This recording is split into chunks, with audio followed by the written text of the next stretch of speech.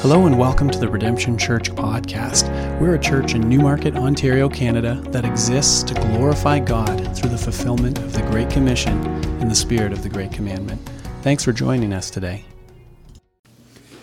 Amen. Well, of course, you've already taken your seat. You know the drill by now, but it is great to see you all here this morning and great to be back with you.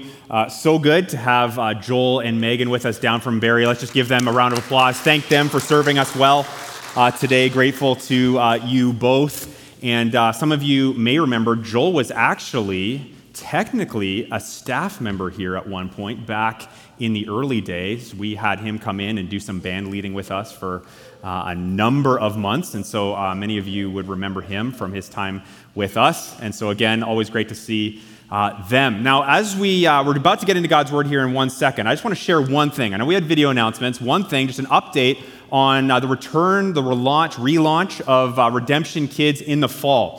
So just want to give you some updates on that and keep you in the loop so you can know kind of what your expectations should be. But what we're targeting right now is a relaunch date of September 19th. Okay, September 19th is what we're looking to start things off and see this going again. And so what we're going to do is we're going to be launching this in phases. Okay, so it's not going to be like, 0 to grade 5, everyone all at once. We're going to do this in phases as depending on the need and depending on how many people we have to help out in this ministry. So we're going to be starting off with nursery and toddlers, looks like for sure. Okay, so the very youngest ones.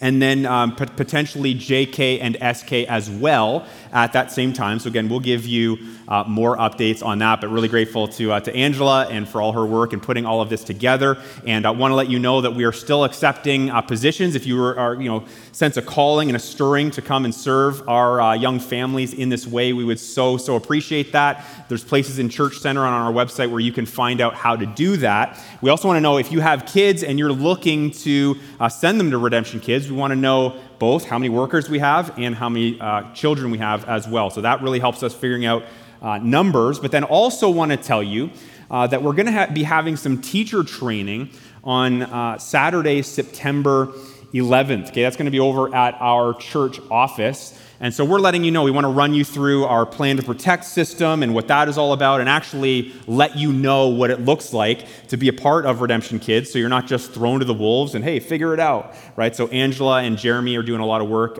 getting you all prepared for that. But we tell you September 11th so that you're not waiting too last minute. Let Angela know like today. Let her know now so that she can prepare you and you can get that training in so you don't come in too late and after all of that. So again, looking forward to having this going again and hopefully being a blessing to many of you and your families and getting some age-appropriate gospel teaching and discipleship into the hearts of your kids. All right, well, let's get our Bibles open now to Deuteronomy 32. Okay, Deuteronomy 32. All right, now surely you have experienced something along the lines of the following. Okay, here we go. Okay, it's the child who screams out, "That's not fair," right? When their sibling gets a slightly larger handful of candy than they do. Right? We've heard that before, maybe even in our own families. Okay, perhaps it's the person on Twitter who is railing against Bella Rogers because, I'm getting hosed, I am not getting the treatment and the deals and the customer service that I demand, that I expect, that I should have. Perhaps you or someone you know was passed over, for the well-deserved promotion, and it was given to somebody else. It was given to the young rookie punk, right, on your team who just so happens conveniently to have ties to the family that runs the company, right? And you feel that. Or maybe for you, it's this mixture of disgust and indignation, sadness, helplessness as you watch the news today, or any day it seems. But as you've been watching the news this week and you're watching the scenes that are going on in Afghanistan, as the Taliban has come in, they're taking over Kabul by force, and it's people desperately trying to flee their country. And some of the scenes of people getting on the planes, it was heart-wrenching. So we see these people trying to flee their country and the oppression there. And of course, I could go on with many more examples, but the point here is that we are all hardwired with a desire for justice. We recoil. We recoil with just this powerful revulsion within us when things aren't fair, when the bad guys win, or when innocent people suffer. It's all when evil appears to be getting the upper hand, whether it's in our own life experience or maybe it's in the lives of others that we see and we feel it for them. And we want, from a place baked deep into the fabric of our being, to see wrongs made right. And so we get angry. Sometimes we get sad, or even to the point of despair. Or we speak our minds, we take up a cause and directing both our disdain and our vision for justice at the unjust. Okay, and even at times, if we're being honest, perhaps at God himself. And I think it's very easy for us as believers to functionally forget, right? We functionally forget that God is just. It's kind of that idea that Tripp talks about, where we have gospel amnesia, where maybe on the surface somewhere we understand things, we subscribe to an idea, some truth, but deep down, is it really driving us? And so we have this functional forgetfulness where we remember a phrase like, God is just, I know that, we subscribe to that, again, on a surface level, but deep down, maybe we're not so sure if he is.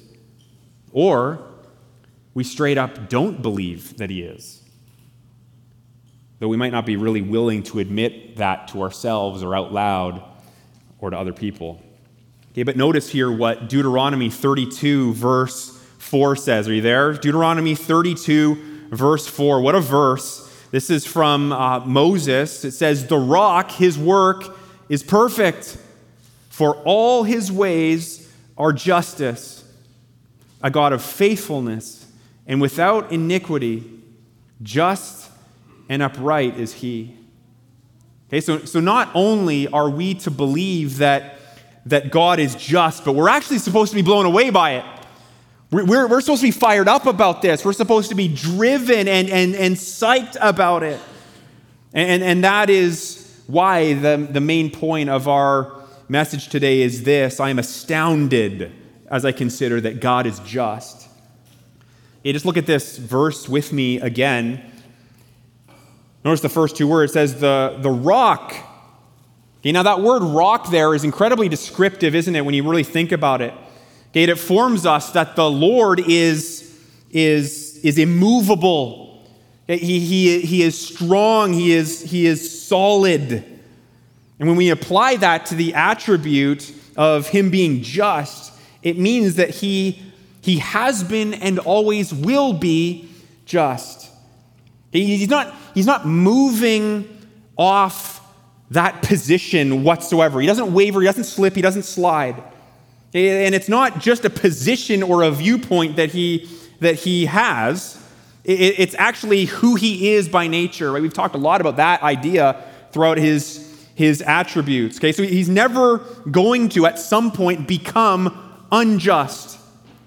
Okay, remember the attribute of his immutability. We talked about that a while back now, but it's amazing how his immutability comes to bear on so many of his other attributes. His immutability means that he is unchanging. Okay, so he is just, he is loving, he is merciful, he is all these things, and he will never tweak or waver in any of those things, which is awesome. He is always just. His nature, his character is solid and unmoving when it comes to these things.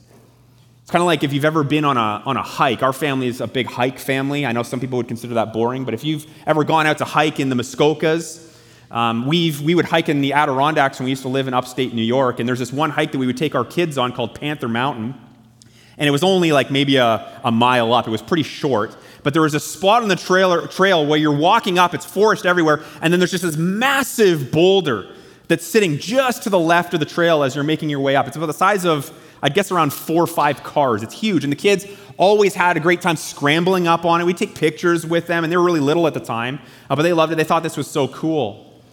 Not once When we were walking and hiking up and down Panther, we did it many times, not once did we ever think, you know what? We should push this rock down the hill. Not once did I ever say, okay, kids, lean your shoulders into this. We're going to shove this thing. Not once did we think that because we knew it was impossible. This thing isn't going anywhere. It was massive. It was huge. Okay, so in the same way, God is a rock. Okay, but notice here that he's not just a rock, he's the rock. Okay, with all due respect to Dwayne Johnson, okay, and all of that. That guy needs to change his name, doesn't he? Right? Jungle Cruise with a rock and Emily Blunt. Okay, it doesn't have the same ring to it, I get that. But I mean, it would be more biblical. Someone reach out to him, see what he thinks about that. Okay, but moving on, okay, there's no one, okay, there's no one who possesses stronger or better justice than God. He is the rock. He's the epitome of perfect stability and unshakability when it comes to being just. I mean, that's the word that the next part of this verse uses. Notice it. His work is perfect. It's perfect. For all his ways are justice. As you think about that, not some of his ways, not even most of his ways. He doesn't pick and choose justice for some and not for others. All his ways, though we may not understand all of his ways at times, we're finite beings, we don't see everything the way that God sees it, but all his ways are, in fact, just. Every single one. Now, again, it's taken us a while at this point in the message to really get to a definition of the fact that God is just, but here's a good one that I like. Notice it says, what does it mean that God is just? It means more than he's simply fair. It means he always does what is right and good toward all men. He always does. Now, maybe some of us here, we take issue with that.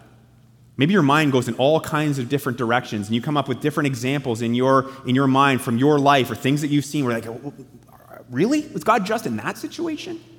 Have I always experienced God's justice in my life? Have I seen it? Do I see it? Perhaps you have a problem with that definition, or maybe even something I said just a moment ago where I said that God doesn't choose justice for some and injustice for others. Because our verse reads, look at it, all his ways are justice. Okay, but again, I wonder how many professing Christians even actually believe that. Do we believe it? Because my sense is that there are kind of two major ways that we err when it comes to understanding of a just God. Okay, so there might be more than two, but I think there are two kind of main ditches here that we can kind of fall into as we're considering what God's justice is. Okay, the first one is that some people believe it's unjust for God to pour out his wrath and send sinners to hell. I went to Bible college with all kinds of friends that ended up landing on this position, who just abandoned historical Christianity and said, no, this isn't right. I can't wrap my mind around it, therefore it is incorrect. And what the Bible says is false. Some people believe this, it's unjust. Now, people are okay with God doing that to the worst of people, right? To murderers and dictators, right? Or those who have treated them particularly terrible, have committed grievances against themselves. Okay, but sending innocent people to hell, surely that's harsh, they think. Surely that suggests that, man, God is too heavy-handed here. He's a cruel tyrant. But I think what all of that, if that is where our thinking is going, if that is where we've landed on, I think it betrays how little we understand of the gravity of sin. Because no one is truly innocent before the Lord. Do we know that? If God is God, okay, if he is the creator of heaven and earth and all that is within it, then it makes sense logically that he gets to decide what's up. Right? He gets to decide what is right and what is wrong, what is good and bad, what is moral and immoral. But so many times it's because of pride in us. We want to put ourselves in the place of God. We prefer to define all of those things for ourselves. Oh, that's immoral. I want to change that. I want to soften the edges of that to make it more palatable to me or to to others, to make me more comfortable in how I want to live my life. Right? Naturally, of course, we make light of how serious sin really is, our own sin especially. Again, remember, we often feel the most grieved about other people's sin, don't we? But instinctively, we like to give ourselves a pass when it comes to the different ways that we have transgressed God. So many times we're blind to it, we don't even see it, we don't notice it. Remember Romans 3, verse 10. We've talked about this verse many times. It says, none is righteous. None. It says, no, not one. Okay, so each one of us here, every single person who's ever lived, we've all lied, we've all stolen, we've all hated, we've done more, which makes us, strictly speaking, when you strip it all away, it makes us unrighteous. It makes us deserving of God's justice. His justice by way of eternity in hell. Like, as dark and as awful as that is, like that's actually what we deserve. Meaning that God is perfectly within his rights to exercise justice towards mankind in this way. And at the end of the day, we're all without excuse. That's what Romans 1 talks about. And so it would actually, if you think about it, it would be wickedly unjust for him to just allow sinners, any of us, even you and I, to get away with wrongdoing. It'd be very unjust of him to do that. We couldn't worship. He wouldn't be good if he just let that all slide. Which I think actually kind of leads us into the second way that we err when it comes to understanding God's justice. Another ditch that we can fall into is this sometimes subtle but incredibly dangerous thinking. I think Christians have this. That God does show justice to sinners by punishing them, but we as believers, we get away with it. Right? They get justice, we don't.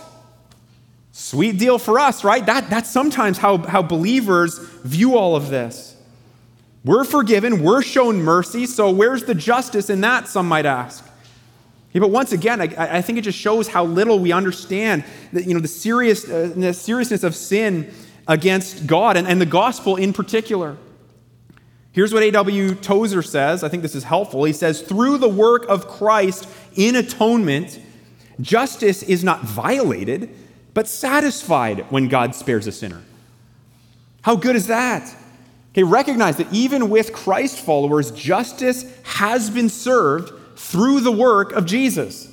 He atoned for our sin. He received the wrath of God on himself instead of us. Remember, through the sacrificial death of Jesus, the Father was satisfied. Sin always has to be punished. It always has to be. In the old and imperfect sacrificial system that we read about in the Old Testament, it was through the blood of animal sacrifices. And then Jesus came to be the pure, spotless lamb who would be the once and for all perfect sacrifice through his shed blood. Where you and I are now given this incredible opportunity, and it is a great mercy, we have this opportunity, though, to have our sins forgiven. And that be by faith or trust or belief in what Jesus accomplished. Okay, so keep in mind, justice was served that day on Calvary. Your forgiveness, your salvation that you've received, it's not cheap grace where you just get away with it. Okay, don't be fooled into thinking that just because you've been shown mercy, justice has not been served. No, a steep price was indeed paid. We know this. God's own Son, he suffered for you and he suffered for me. That was in our place, right? It was substitutionary. God would be incredibly unjust, again, to let anyone's sin go unpunished. So every single person, you and I, we get either justice for our sins by way of eternity in hell.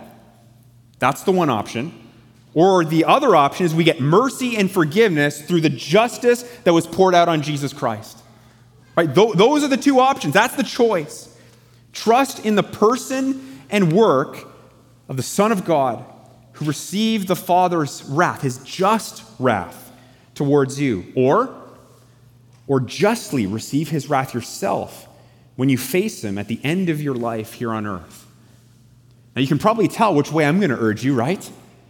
Christ.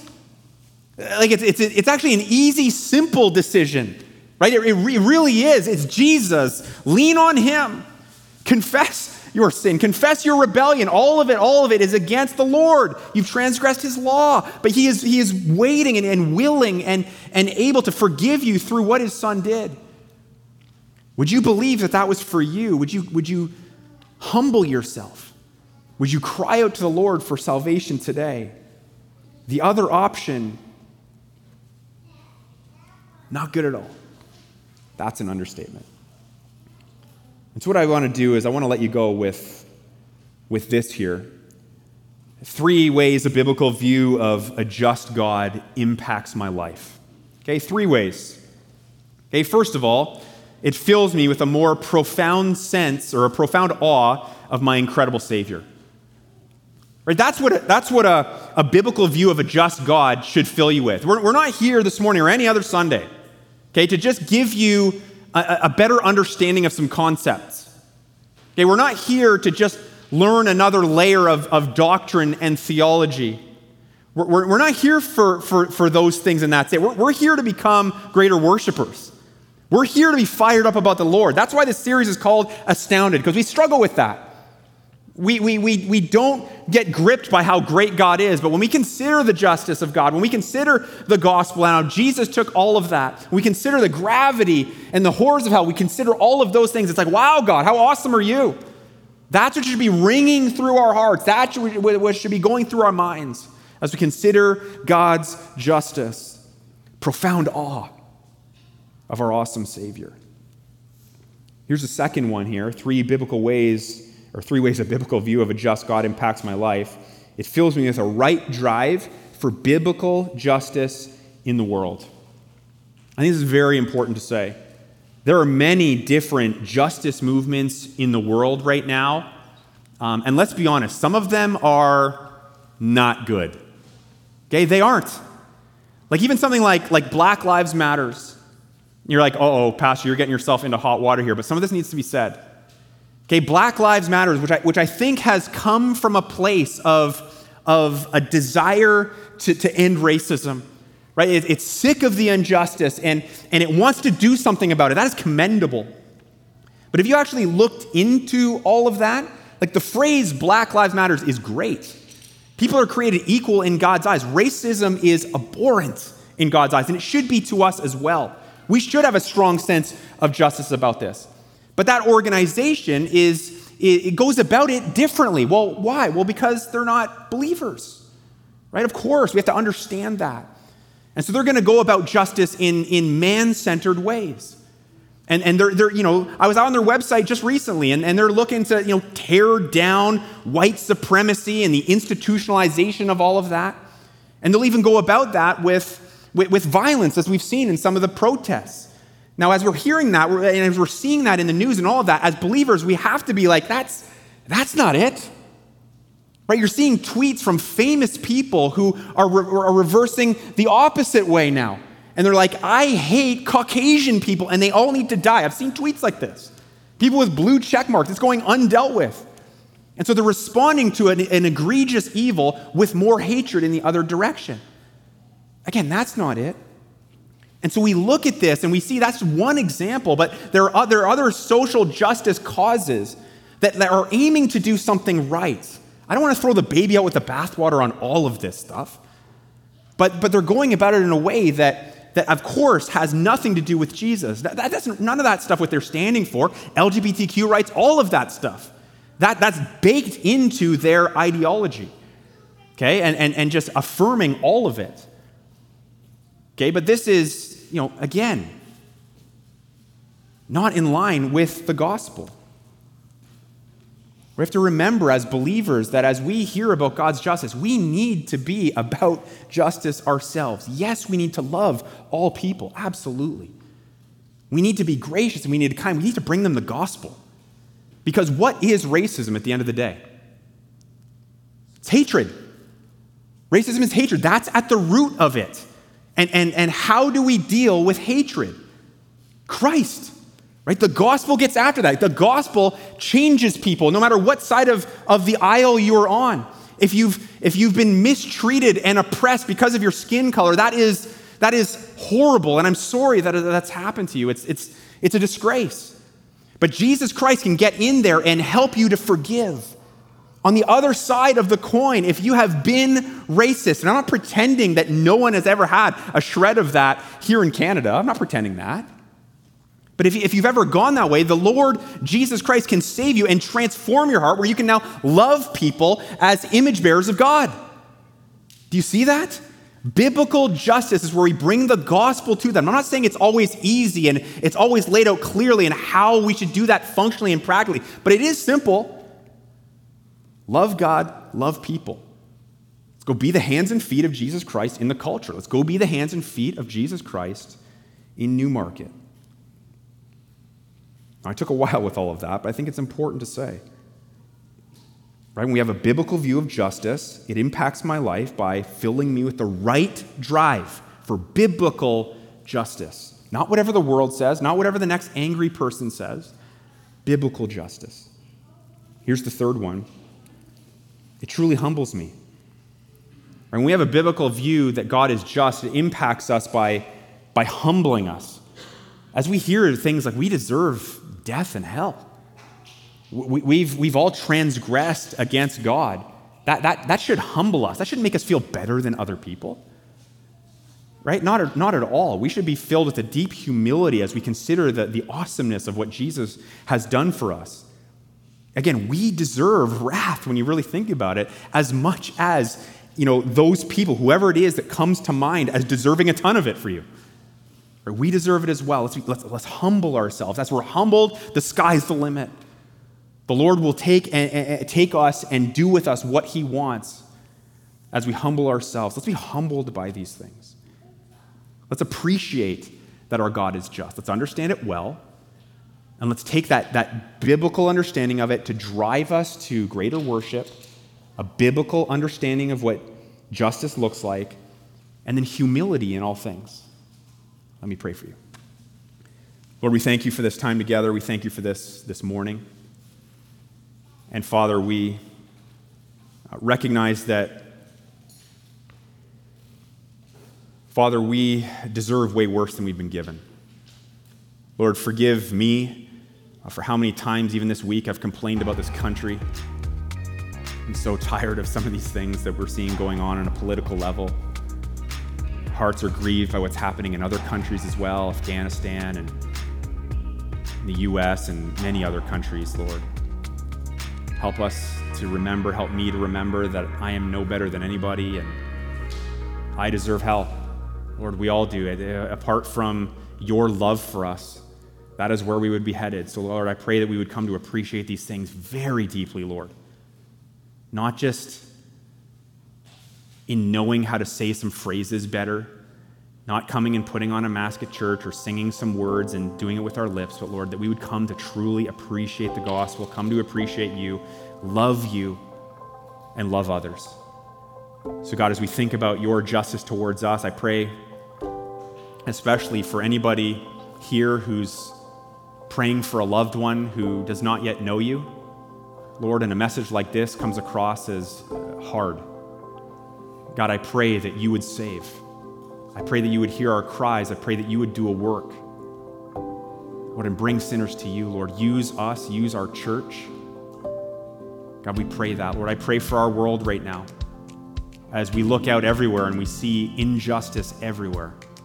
Lord, we thank you that you are in control. We thank you that all of your ways are justice at all times. We thank you that you are the rock, Lord, who will not be moved, will not be shaken. Lord, I pray that our confidence would be in you. Lord, I pray that we would seek to be a church that seeks to take the justice of God out into the world. And so, God, help us with these things, Lord. We love you. We thank you for your kindness to us. We thank you for your mercy. We thank you for Christ. We pray all of this in his name. Amen. Amen. Well, that does it for us today. I will say this. I will dismiss you all to make your way outside. So we have lots of space and room out there to mingle and hang out. But have a great rest of your afternoon, a great week, and know that you are loved.